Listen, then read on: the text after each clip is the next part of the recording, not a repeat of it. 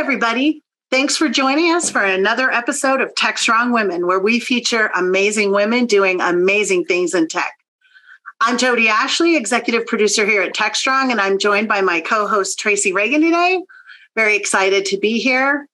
But before I introduce today's guest, I want to give you a quick update about what's going on here at Techstrong TV. Coming up on December 16th, you won't want to miss the DevOps Experience virtual event. And yes, it's almost 2023. So be sure to mark your calendars for our annual Predict virtual event on January 12th. You can register for all our events by going to techstrongtv.com, and be sure to tune in to techstrong.tv every day for great shows and interviews. Hey, Tracy, what are you thinking about today? What do you want to talk about? Jodi, you always do such a good job of that.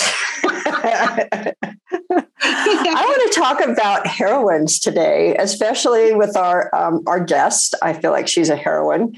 But have you noticed that, I don't know, Jodi, if you're into fantasy movies? Have you watched House of Dragon? Do you know who my husband is? I figured so. Have you noticed the series that are coming out that are highlighting women as heroines? Oh, yeah. I mean, we have House of Dragon. We have the Princess Rhaenyra and her aunt, the Princess, I think it's Rhaenys. And then we have, and then we have in The Lord of the Rings, we have our elf. I think her name is Galadriel. Yeah. And she's super, super powerful. And then on the totally opposite side of the spectrum, we have the Great, which we're learning about in a very hilarious show, Catherine the Great. I haven't gotten to watch that yet. You're going to have to. You're going to have to. Yeah. So I'm kind of excited that both the House of, I know this has nothing to do with technology, but I'm still excited that both of those two big time, fantasy series are highlighting women as the central characters. And even in House of Dragon, we have Alison Hightower. Now she has to, she's not really the bad woman. She just is not as supported, maybe some of the fans want her to win the battle, but she is still a very strong woman who started out kind of innocent. Now, I don't know. I first started really getting into learning about Elle from, I can't think of the show. It's the Stranger Things. Oh, yes. And Elle was such an amazing female character. She had that innocence, but she was super, super powerful, and she had to find her voice. And in all of these shows, it's taking us through that journey of women learning to find their voice, right? Which I think is so important, especially in technology. I mean, I can't even emphasize how many times I've been in meetings where it's a couple of women who really have the knowledge, and they sit back and they don't say anything because they're in a room full of men. And I always tell people, women, we have to find our voice. And I think those programs have really taught us, it's teaching us, and it's teaching the younger women and younger girls who are watching that to find your voice. So I kind of like to keep that as the theme here, because our guest today, and I'll let you, Jodi. No, you go ahead. You're there. Well, Alaina I will let Alaina do the work of introducing herself, but she is certainly a heroine when it comes to women and teaching women to code, and women, not just in the United States, but across the planet. So Alaina, why don't you introduce yourself and tell us about finding your voice? Hi, I'm Alaina Percival. I'm CEO and co-founder of Women Who Code, which, as you mentioned, it's the largest and most active community of diverse women technologists in the world. So when I say that, we're serving over 300,000 members across 147 countries. And when I say we're the most active, come visit our website. We've got an average of 5 free technical events every single day throughout the year. So we have whatever technology area that you're interested in. And Tracy, your kind of speaking to heroines really hit me today, because I've personally been in mourning over the past week or so, because my absolute favorite show when I was a child was Murder, She Wrote. And I know. Me too. I know. Yeah. And so I've been actually watching it this week, and I'm so proud of my youthful self that I chose this like smart, woman forward heroine to be my favorite show. Oh, wow. I know. It's so sad to lose those, those older women who kind of charted a course for us. And then on a personal note, today's a very interesting day. This is being recorded on 10/19/22, which happens to be my mother's birthday. Oh. Literally 100 years ago today. No. Yeah. So she would have been 100 years old. And it's sort of weird, but she was an inspiration to me. She, I wanted to go to school and study history. And she was like, no, you're not doing that. You're going into some kind of STEM or engineering. You're not going to go study history. That's the same thing Tara said last time. Tara Hernandez, our last guest, was like, they wouldn't pay for college if I did what I wanted to do. Yeah, they wouldn't. I had the same situation, but she was my heroine. So yeah, it is sad to see those people leave the planet. It is. And my mom, growing up, my parents adopted me when they were in their late 40s. And so she was much older. By the time I was a teenager, people thought they were my grandparents, but she always, Murder, She Wrote, and all the Perry Mason. I grew up watching all that stuff with her. So I had the same reaction you did, Alaina, when it just made me think of my mom and how much I missed her and watching all that stuff growing up, and drives my family crazy now because I'm such a mystery buff. I can figure everything out like before it happens. And my husband will just look at me and go, freak. So that was a huge, huge loss this week for sure. So, Alaina, why don't you give us a little bit about your background? Tell us what did the young Alaina look like?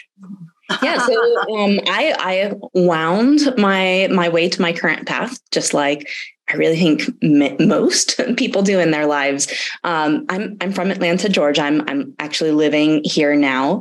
And when I graduated from university, I wanted to challenge myself. I wanted to live abroad. I wanted to learn a foreign language. And it's very difficult to get a job in a foreign country if you don't already know the language. So I got a congressional scholarship to go and spend a year in Germany.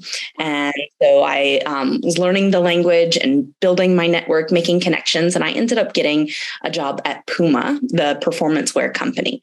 And so one of the things that I would do when I was there, because I didn't immediately get my dream job, I would go over to different teams at the end of my day and say, hey, what are you doing? Could I help you with something? And so I ended up getting promoted onto a team that I had kind of gotten really interested in pretty quickly. And so my next role in the organization was overseeing or product manager for our niche products, which is all the non-core competency products. Like Puma was selling a folded bike for a while, and the stores don't know how to do that. Greece, it's a vehicle, and so we needed to work with the legal team, and so it did a couple of things. It had me managing up, which is really a learning experience and very much correlates to having a volunteer-led organization, because you can't tell the CEO, the CFO, you can't tell the head of retail, you have to do this and you have to do it now. Same with volunteers. You have to take people on the journey. You have to really get them to understand why and find what their motivators are and build the path. And so that was a real learning experience for me, in the early part of my career. After that, I did an MBA. So I had been living in Germany for 4 years. I went back and did a dual degree MBA that took me to 4 continents. So I was very globally focused in the early part of my career and in my education path. And so when I finished that, it was 2008. I was so lucky to find a job, but I found a job at a really small women's performance footwear company that was launching the first ever women's specific volleyball and basketball shoes. So I'm at this tiny company. Social media is like picking up as like a way of doing business. And, Nike and Mizuno are our immediate competitors. So I have to think outside of the box for how to like launch these products into the market. And so it was really a learning experience transitioning from, a traditional product company that I did have some unique experiences with to a small company that was run more like a startup, using more different ways of building this traditional product company. And then I had the opportunity to move to the Bay Area. And it was one of those things where it was on my list. It was like, of 5 cities, if I'm going to move, get a chance to move to San Francisco, let's do it. And I got out there and I hit a wall. To be honest, I had a really strong career in kind of traditional product up until that point. And people looked at me and they were like, Puma, you mean the shoe company? That's not Google. That's not Microsoft. That's not Facebook. And so I started learning to code and had side projects and was living the San Francisco kind of life of really upskilling myself to be able to speak the technology language and build my tech credibility. So I eventually went to a startup that got acquired. And so I earned my tech credibility, but I was throughout that time, getting involved in the tech community, and Women Who Code was starting as a meetup group at the time. And I found that my background in organizational management and community building actually led to like driving this movement and growing and creating sustainability around this organization. And so I took a job at after the company was acquired at a top executive recruiting firm, and they were allowing me to be the head of developer outreach. So I was talking to CTOs and vice presidents of engineering and directors of engineering and like seriously funded founders constantly. And I realized that fewer than 5% of the people getting these game-changing, like the Series A CTO of LinkedIn, like these like life-changing roles were women, fewer than 5%. And so I started learning from the people that I was connecting with every day about what they were doing inside their career, what they were doing outside of their career, what they were doing to navigate and find success, and how that was translating differently for women. And I started bringing that into Women Who Code as part of our programming. And that's when our mission around really empowering women to excel in technology careers came about, and not just, teaching women to code or teaching girls to code. Because what was happening at the time is the world started talking about, like the media was saying, we need to teach girls to code, we need to teach women to code. But we were a community of women in the industry and already coming up against these barriers of bias. And one of those was constantly needing to prove yourself and being viewed as more junior than you actually were. So if someone or Women Who Code didn't elevate the conversation to include women in the tech industry and their needs, we actually ran a risk of having this amazing conversation of, teach women to code, teach girls to code, actually harming the women in the industry. And so that's when I realized, hey, this is important. Women all over the world deserve to have this. And we need to start elevating our voice and the needs of women in the industry alongside teaching girls to code and teaching women to code, because the easiest and fastest way to create greater equality among women and girls in the tech industry is by supporting the incredible talent in the market already today. Exactly. And we have such a gap right now. Mm-hmm. I mean, in the area that I'm, DevOps, which has been my career for the last 20 some odd years, you can't even find people to do the work. You literally can't find people to do the work. There just is a huge gap. And I hear discussion about more automation and AI, like Copilot, Microsoft's building Copilot. It's going to make coding much easier because it's going to be a lot of kind of like snippets that you can use to build things. So we're changing from coding to being able to put together a puzzle basically with existing pieces. And I feel like that this is an opportune time for women to step in because there is such a gap. But, and community building is essential. I love that you brought that up. But I run an open source community, open source project called Ortelius. And I, every day, am looking for women. I like literally stalk women on LinkedIn. To see if they'll be, you and me. I stalk women on LinkedIn to look to see if they'd be interested in joining the open source community. And I still need ladies. I just I can't get them to stick around. And the guys know that that there'll be a meeting and there'll just be one female coder in there, and then she disappears. So it's been a challenge, and it continues to be a challenge. Any suggestions on how we fix that? You should give a talk at Women Who Code. I would love to. Ding, ding. Get your message out to the over 300,000 members in our community. But I think something that you said really strikes or really resonates with what we see and what we are really working to fight against. And that's that they disappear. They're there. But right now, about 50% of technical women in their careers drop out at around the 10-year mark, right when they're poised, when they should be accelerating in their career path. And that's because they're coming up against kind of biases in their career. Throughout their career, you get on a bad project. Maybe it's there's a bad team member or bad team leader, or, you see your peers who have less experience, less qualifications, getting the promotions, and you're not the one getting the promotions. And so what we see and hear women doing is hearing messages like, oh, you're so good at really working and bringing people onto your projects. Have you thought about recruiting instead of saying, oh, we should promote this person, or, oh, you're so good about talking about the product. Have you thought about marketing? Like I literally had someone with a master's in CS from Stanford encouraged to take a marketing path at a technology company, and their male counterparts would absolutely never hear that message. And it feels encouraging at the time because it's like, oh, you're so good at this, you should do that.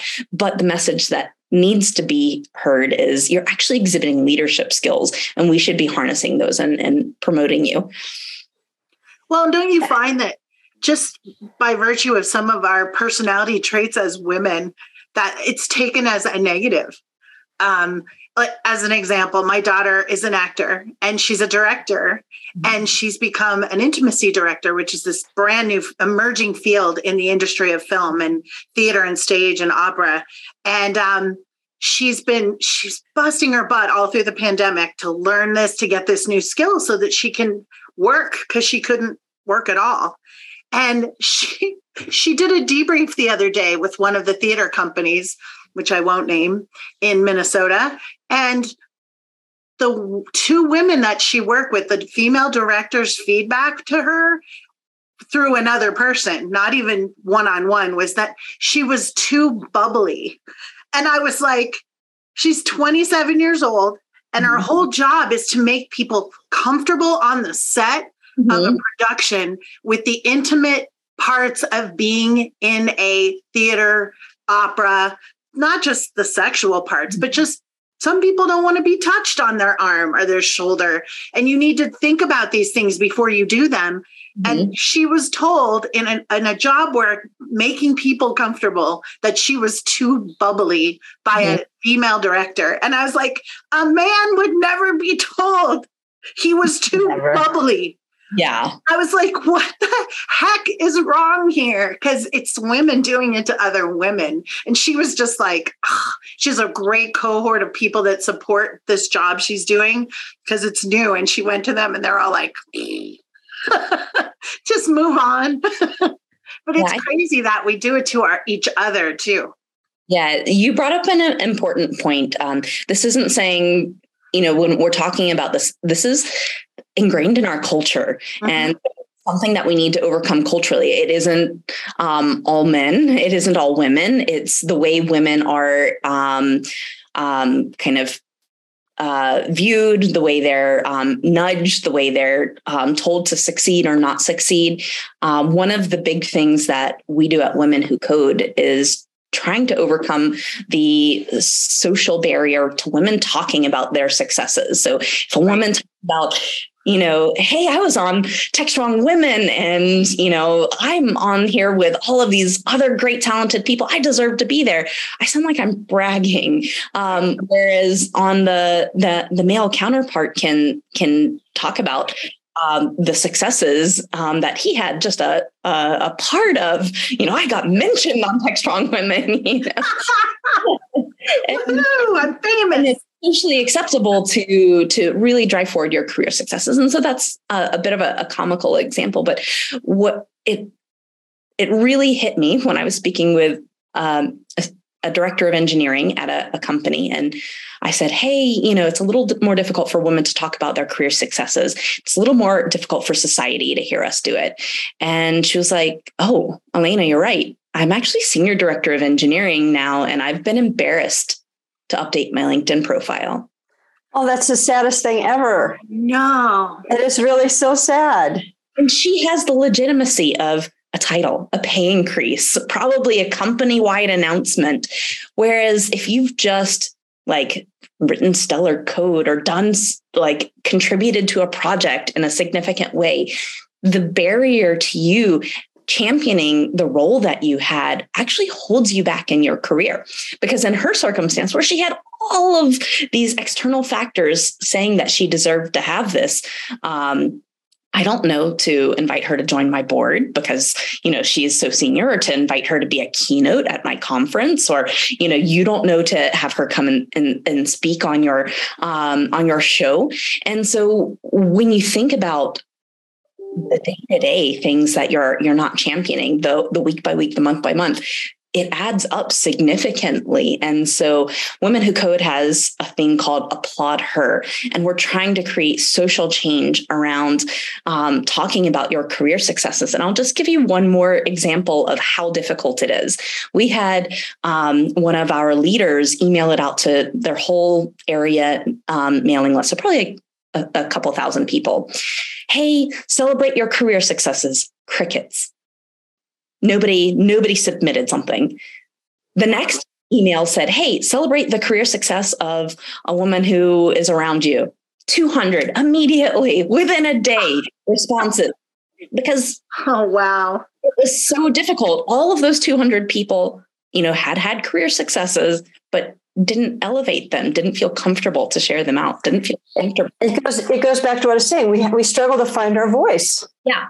We really do. We struggle to find our voice and to, open our mouths and say, hey, look what I just did. Yeah. Because we're socially and culturally conditioned that it's not okay to do so. So we have trouble doing it, and we have trouble hearing it, whether we're a man or a woman. That is an amazing example and shocking. Mm-hmm. But it's definitely a real thing. Something I wanted to ask you about the globalness of what you're doing. I've seen a lot in the news lately where women in some of the countries where they're being repressed, that they're secretly learning how to code. Right? These women and girls are doing this in all sorts of countries around the world. How far is your reach? Can you give us some examples of where this is happening other than, things we would think about normally? Yeah. So we're in 147 countries. So we have members all over the world. We don't discriminate against members based on their governments. But, we have an extremely active community in the Ukraine. And so it's been very difficult, over far too long, the beginning of this year. And so when they've managed to stay active and still updating us, and we know that some of them are involved in cybersecurity operations to support the Ukraine, and we also have members that are in Iran right now. So we recently announced a statement in support of our members and the women of Iran who are continuously protesting against the oppression. They have found their voice. Yeah, they have found their voice. My heroes. These women are amazing. Yeah, absolutely. That's what I was wondering. And we saw when we pulled out of Afghanistan, and all these Afghani women and girls who were allowed to be in school that suddenly got shoved back in. But so many of them are still finding ways to get past the barriers that the governments are creating. And this is a field that they can do that in. There's not a lot of those out there, I would think, that allow women to, like, if I can get access to the internet, I can learn to code. I can create a place for myself. It's so amazing. I think I love hearing about it. It's great that you guys are having that kind of global reach. And it represents a tremendous opportunity as well, because you can use a VPN. You can be behind the protections of the internet, and you can work remotely. So, where in areas where women are oppressed or prevented from working in offices, technology presents a tremendous opportunity for career paths. So how can we hire some of your women? So Women Who Code has a job board. So if you're posting jobs on any job board, it's a highly niche community. Your company should absolutely be doing it. But really, it's important to actually be supporting the work that Women Who Code does.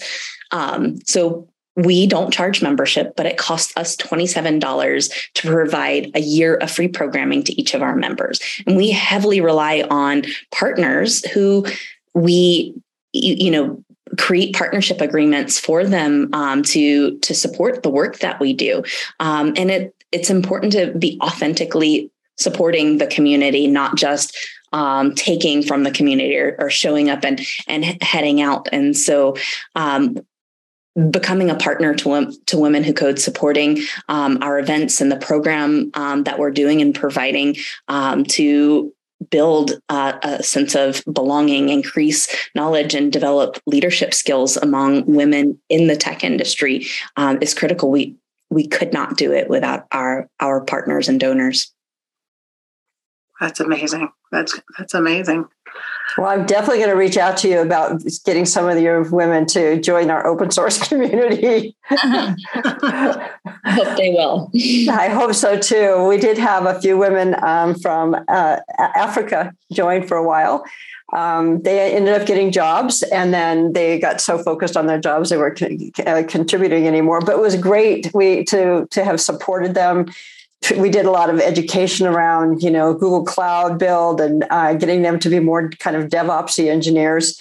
And they both went off and got jobs in the area. But that's an utter success story. Even though contributing to the open source project, it's the absolute best outcome. And people don't know that about open source. People think open source is really smart people getting together to code, but in reality, it is a training platform. It's an education platform of a real project to work on.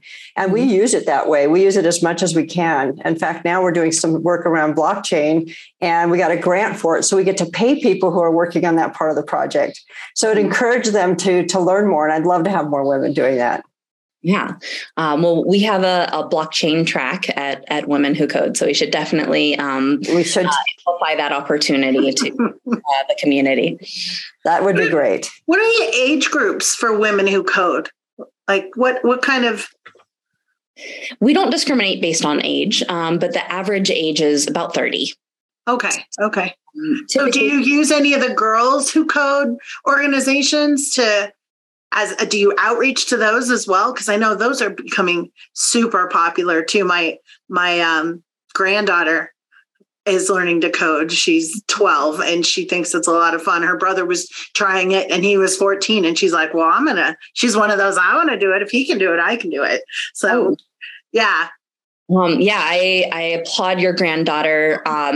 We've certainly had younger people join in. You know, we don't check ages at the door, but we've also sent mentors, of course, to Technovation, Girls Who Code, Black Girls Code, all over the world, because it is a part of the pipeline. And I'm teaching Women Lead in Technology at Georgia State University this semester, and I tell my students, go to these industry events because you're just going to connect with people who can tell you, what the good companies are to work for. They can introduce you, they can help you, and you can get to know what technical what you get to know the technologies that industry is using.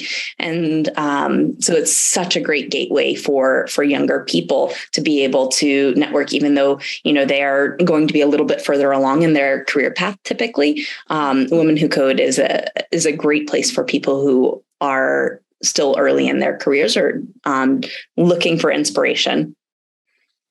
That's amazing. Well, everybody's early in their career, in my opinion, when it comes to technology. I know it evolves so much. It evolves so much. We're all learning. And I usually tell women that because sometimes I think women feel like they have to have all the answers before they go into a field. And I tell them, you will never have all the answers. And it's okay to ask questions. No one ever looks dumb in software by asking a question. Yeah. Ever. Yeah. It's, I try and emphasize that as well, that it's continuous learning. And the exciting thing about it is, the programming language that you're using is probably only a few years old. And so you're only going to be a couple years behind the most senior people. And it's probably going to change in another year or two, and you will be right at the beginning with everyone else. And so there's really not a bad time to get involved, get started in a technology career path. And I think that ability to pivot is super critical in this industry. But it sounds like you're pretty good at pivoting yourself. In your story, it sounds like you pivoted quite a few times. Yeah. And that's another area that I think women really have to learn is it's okay to let go of something you've worked on for a while and maybe pivot a little bit, because you'll find a different answer when you do so. Yeah. Yeah. Well, and it feels like this organization really represents that, right? Women who are figuring out, thought they knew what they wanted to do, and now they're finding something new, and they're like, "Wow, this looks like something I can do." And I have a couple of friends who started learning it again during the pandemic because they couldn't work at their jobs, and they want to be able to have more access to being a mom. And it's like this great way for them to work from home. Their hours are flexible, and they can do that and still, not have to be in an office all the time. Yeah. And our community is typically already technical. So they're typically already in technology careers, but kind of speaking to always needing to learn, there's, hey, I want to get a bit deeper into data science. Oh, I want to get a bit deeper into DevOps. It's Cybersecurity Awareness Month. That's a huge, tremendous area that people should be focused on, and another area where we need to see more women pursuing. Because when I think about who's going to be leading companies in the future, it's going to be people who have an understanding of data security, of cybersecurity, the same way that people historically have had an understanding of laws and accounting, because it's going to be such a critical area of success that companies need to have. That's awesome. Yes, especially right now. I'm on the board of the Open Source Security Foundation, and the conversations there, boy, there's so many things to fix right now. We in terms of our infrastructure, it's pretty leaky. Yeah. Well, we're getting to the end of our time together here, and Alaina, I want you to give us a good wrap up of how women can reach out. Give us some websites. We can add those to the posting when we air this amazing conversation we've had, and give you guys some access to what you're doing through our site. Yeah, we are Women Who Code everywhere. So womenwhocode.com. We have a tremendous database on YouTube of content. We're Women Who Code on Twitter, Instagram, LinkedIn. Connect with us. And I'm at Alaina on Twitter. Great. All right.